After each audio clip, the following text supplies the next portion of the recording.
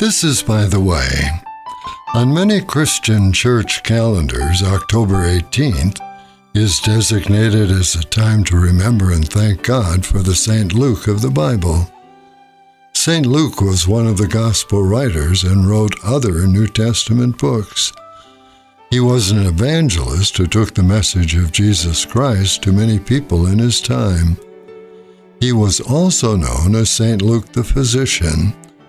Being a physician was his profession.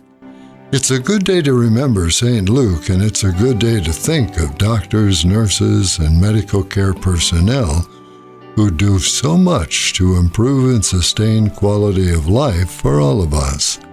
Today, we thank God for all of you and pray His blessings upon your work.